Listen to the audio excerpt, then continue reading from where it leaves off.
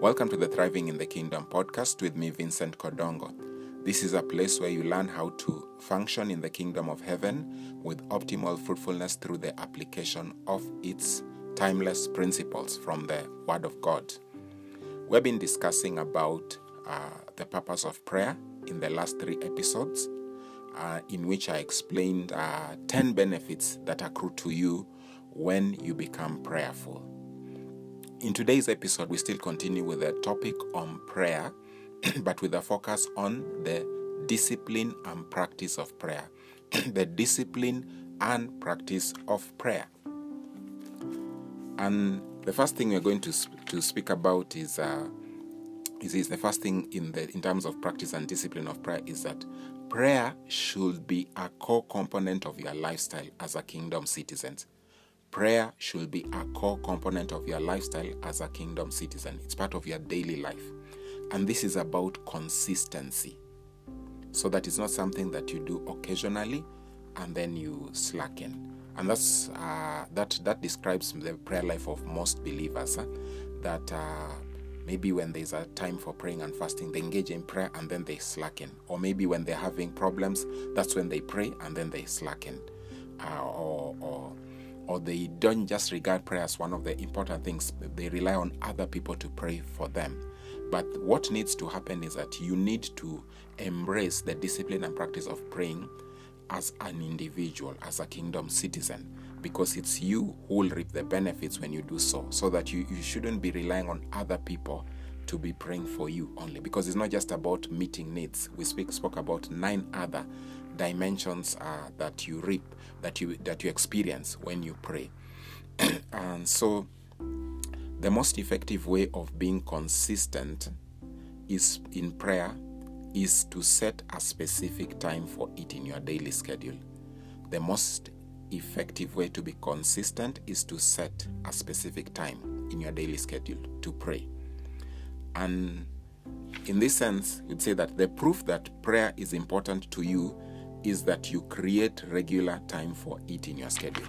You can tell people how they need to pray, even teach them about prayer. Maybe even you listen to this series and on prayer, and you begin to explain to people what you have learned. But if you don't pray, if you don't set aside a time that you will be praying regularly every day, then you are not regarding prayer as an important aspect of your life. And what you're also doing is that you're communicating to God that He is not that important to you, that you can do without His help. And you're also trivializing the value of prayer, the 10 benefits that we spoke about. So prayer ought to be a priority. When you look at the scriptures, we find that the apostles made prayer a priority as leaders. In Acts chapter 6, from verse 1, it says this. It says, "In those days, when the number of disciples was increasing, the Grecian Jews among them complained against the Hebraic Jews because their widows were being overlooked in the daily distribution of food. So the 12 gathered all the disciples together and said, 'It will not be right for us to neglect the ministry of the word in order to wait on tables. Brothers, choose 7 men from among you who are known to be full of the Spirit and wisdom. We will turn this responsibility over to them, and we will give our attention to prayer and the ministry of the word.' So they delegated the other responsibility so that they could prioritize prayer, as verse 4 says. That they will give their attention as ministers, as apostles, to prayer and the ministry of the word. So prayer ought to be a priority, not just for ministers, but for every person, every leader and every other person in the kingdom. Another illustration is about a leader in government. No, this is not even a member of the clergy. That is Daniel, who was an administrator and a prophet also. You find that Daniel could be what would be the equivalent of a very senior government official today. Maybe he could have been a cabinet secretary, or he could have been perhaps even the permanent secretary, maybe just some high position. You don't know how exactly what kind of position it would be, but he was a very senior administrator in the Babylonian government. Yet, he regarded prayer as a very important part of his life, and he made it a core component of his lifestyle. And there was a decree that was issued by the king at the prompting of his enemies who wanted to bring him down because they were jealous of the fact that he had been excellent and the king wanted to promote him. So what happened is that they tricked the king and convinced him to be able to make a decree to prevent anyone from praying for the next 30 days within the 30 days within which a decree will be issued that no one should pray to any other god, okay, except the king. So what happened is this, is that in Daniel chapter 6 verse 10, the scripture says that now when Daniel learned that the decree had been published, he went home to his upstairs room where the windows opened and towards Jerusalem. 3 times a day he got down on his knees and prayed, giving thanks to his God just as he had done before. You see, it says 3 times he got down on his knees and prayed, giving thanks to his God just as he had done before. See, so he had the discipline of prayer. He was consistent. He had specific times in his day, 3 times, and he used to pray. So in this particular time, he also did the same. So he's a very good example of how we can engage in the discipline of prayer through consistency. That to be consistent, set a specific time in your schedule. The other illustration is about the apostles. Once again, it's in Acts chapter 3, and this is particularly in Peter and John. So in Acts chapter 3 verse 1, the scripture says, it says that one day Peter and John were going up to the temple at the time of prayer at 3 in the afternoon. You see, at the time of prayer at 3 in the afternoon. So there was a time that they set in their schedule to pray. You see, it was a time for prayer. So it was not just arbitrary. It was a core component of their part. And this was now corporate prayer. So they were going to the temple at a set time, not just a random time. We also see this in the life of the psalmist, that is David. In Psalms chapter 5 verse 3, the scripture says, in the morning, O Lord, you hear my voice. In the morning, I lay my requests before you and wait in expectation. So you see, David would set aside time to pray in the morning. Of course, as you read through the Psalms, you find that there are other times when he prayed during the night, especially when he was in distress, or in the evening, you see. So you find that he had specific times of prayer, but in this case, one of the specific times was in the morning. That in the morning is when it would set aside time to pray. So it's for you to decide. It's for you to decide which is the most convenient time that you can be consistent. Some people are very busy in the morning, so maybe morning may not be the best time to them. Maybe they should take time and pray at night. For some people, if they rise early in the morning, if you're going to leave the house at 8 a.m., why don't you wake up at 6 and spend time in prayer and maybe even reading and meditating on scripture? For some people, they decide that morning is the best time, so they wake up so early. Some people wake up even to pray at 4 a.m., or 5 a.m. So it depends on you. You can decide. Some people decide to pray at lunchtime. Others decide to pray in the evening, and others decide to pray at night. Some people decide to pray at midnight. It's for you to decide which time that it's best for you, which is the time that you can be consistent in. Another dimension of the discipline and practice of prayer is the issue of the place of prayer. That's the second point, that you should identify a suitable place for prayer. That you need to identify a suitable place for prayer. This should be a place where there will be minimal or no distractions as you pray. It should be a place where there should be minimal or no distractions as you pray. You can designate a specific place in your home or other environment, like in your office, or go to a place designated for prayer. For example, a church or a prayer center. And practically almost all countries in which they're allowed to worship Jehovah, God, the God of Israel, the God of the kingdom, the Father of our Lord Jesus Christ. The countries where they're permitted, there will be a church somewhere, and there will be a prayer center somewhere that you can go, and if you want to engage in a retreat for a number of days. But the churches most of the time. And for me, I have had this personal practice over the years, right from the 90s. There are times that I spend time praying at home, alone, without any distractions from people, in the morning, or sometimes during the day if I'm at home, or sometimes late in the night. See, so it's depending on what's convenient. I've chosen some room whereby I pray, and sometimes I even put worship music as I pray. So sometimes I spend time praising and worship, and then I start praying, and sometimes I can allow the music to go on as I continue to pray. There are times that we had a prayer partner for about 7 years, so we would go and pray in a park in Kenya called the Arboretum. You see, so while people would have their picnics, so we would go in those days when I was in the university.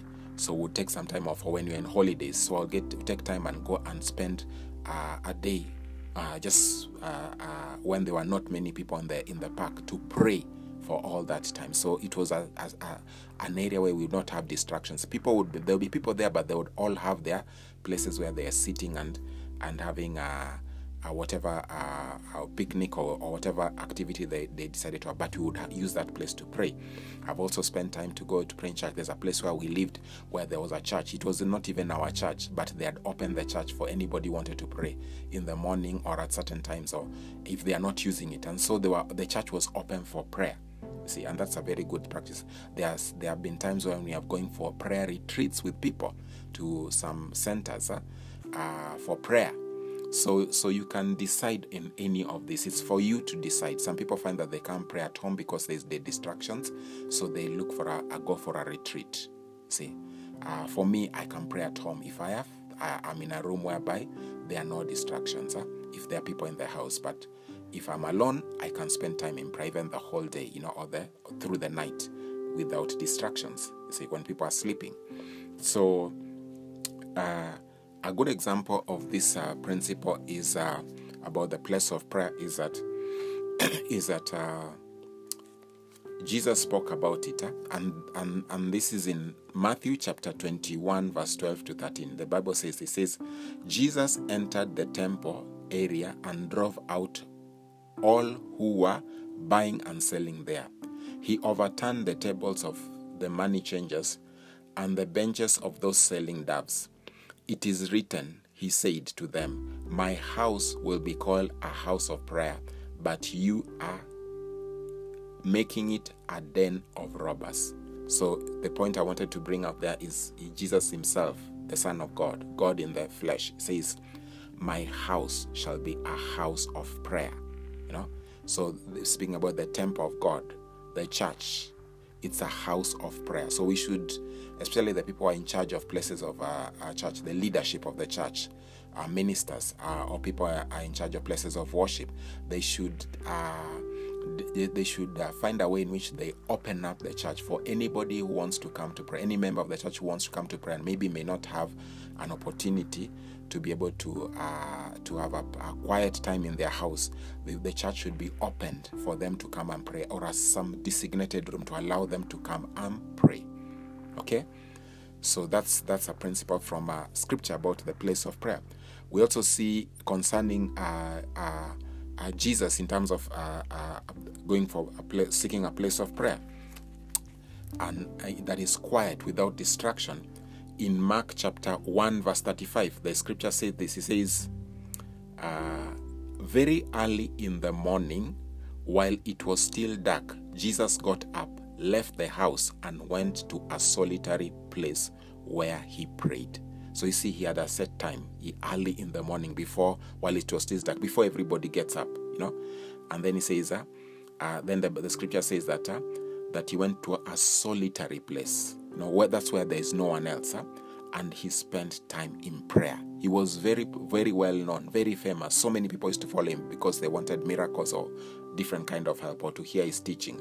But he decided that will not distract him. And so he set aside that time early before everything starts, all activity starts, and he went to pray. And in fact, the scriptures continue to express how this was necessary, because now in verse 16 it says, Simon and his companions went to look for him, and when they found him, they exclaimed, everyone is looking for you. You see, so because of the demands on his time and on his person, he decided that the best thing to do is to withdraw to a solitary place, to withdraw to a place with no distractions, in order to be able to spend time with the Father in prayer. We also see the same practice expressed in his life in Luke chapter 5 from verse 15. Luke chapter 5 verse 15 and 16. He says, yet the news about him spread all the more, so that crowds of people came to hear him and to be healed of their sickness. But Jesus often withdrew to lonely places and prayed. You see, he withdrew that despite the demands on his time, despite people, maybe his ministry is becoming famous. And this can be a trap that many ministers get into, that as you get in demands for invitations, demands to counsel people and to preach to people and to pray for people to be healed and to get miracles, and you're seeing miracles and you're caught up in that, and you forget in the first place who gave you the anointing and who gave you the empowerment of the Spirit, and you break the fellowship, and you take only some limited time for that, then you're missing the point. You should be like Jesus, who is the principal minister, the chief apostle, as the scriptures call him. He says the King of Kings and Lord of Lords. He says that despite his busy schedule in ministry, he decided that he has to spend time in prayer. And says in verse 16 that, but Jesus often withdrew to lonely places and prayed. He was not distracted by the demands. He was not distracted by the fame. We also see in Luke chapter 6 verse 12, it says, one of those days Jesus went out to a mountainside to pray and spent the night praying to God. So he chose a place of prayer. You see, we see that he often used to choose solitary places, and this time it says specifically the kind of place he chose. It says that he went out to a mountainside, you see, because it was solitary, and he spent time praying for the whole night, see, despite his busy schedule, because prayer has value, because prayer has so many benefits, as we saw in the last 3 episodes. We spoke about 10 benefits. I'm sure there are more, but I just gave you 10 benefits. So Jesus, our main model, our principal model, the one who was faultless, the representation of the Father in heaven. You see, his lifestyle consisted of the discipline of prayer. We also see Apostle Paul also seeking a place of prayer. In Acts chapter 16, verse 13, the scripture says this. It says, on the Sabbath, Acts chapter 16, verse 13, it says, on the Sabbath, we went outside the city gate to the river, where we expected to find a place of prayer. The latter part of the verse says, we sat down and began to speak to the women who had gathered there. So they preached to them, and then Lydia gave her life to the Lord. But the important thing that we need to pick for the purposes of this episode is that on the Sabbath day, they were decided that they needed to pray, and so they were looking for a place to pray. So they went to the river, you see, because they didn't want distraction. They wanted a place where they could focus on the Father as they prayed. And they went to look for a place near the river because they expected to find a place where they could pray, a place of prayer. So to engage in the discipline and practice of prayer, you need to, we have spoken about two things, that prayer should be a core component of your lifestyle as a kingdom citizen, and therefore you need to set a time in your schedule where you pray every day to be able to ensure consistency. And the other thing you need to do is that you need to identify a suitable place of prayer. And we have seen various illustrations from scripture. A place where there will be no distraction, or a place that is designated for that purpose, like a church or a prayer center, particularly if it's a retreat, So this is a very essential to you in terms of it's one of the keys. These are some of the keys that can help you to have a consistent prayer life, that can help you to embrace the discipline and practice of prayer as a kingdom citizen. So as we go in towards concluding, I would like you to reflect on this question concerning your life. How consistent is your prayer life? How consistent is your prayer life? If you have been blessed by this episode, I would like you to share the same with a friend or a family member or colleague or anybody you think may need it, and perhaps even on your social media profile, and subscribe to the same if you have not, so that you don't miss future episodes. And you can also give us feedback through the podcast platform that you are listening to this episode from, or through the email address provided in the show notes, or the social media contacts, our social media contacts that are also provided in the show notes. In the meantime, may God grant you abundance of grace to be disciplined in engaging in the practice of prayer, which is a part of the lifestyle of a kingdom citizen, with immense benefits that we have discussed in the previous episodes. God bless you. See you in the next episode.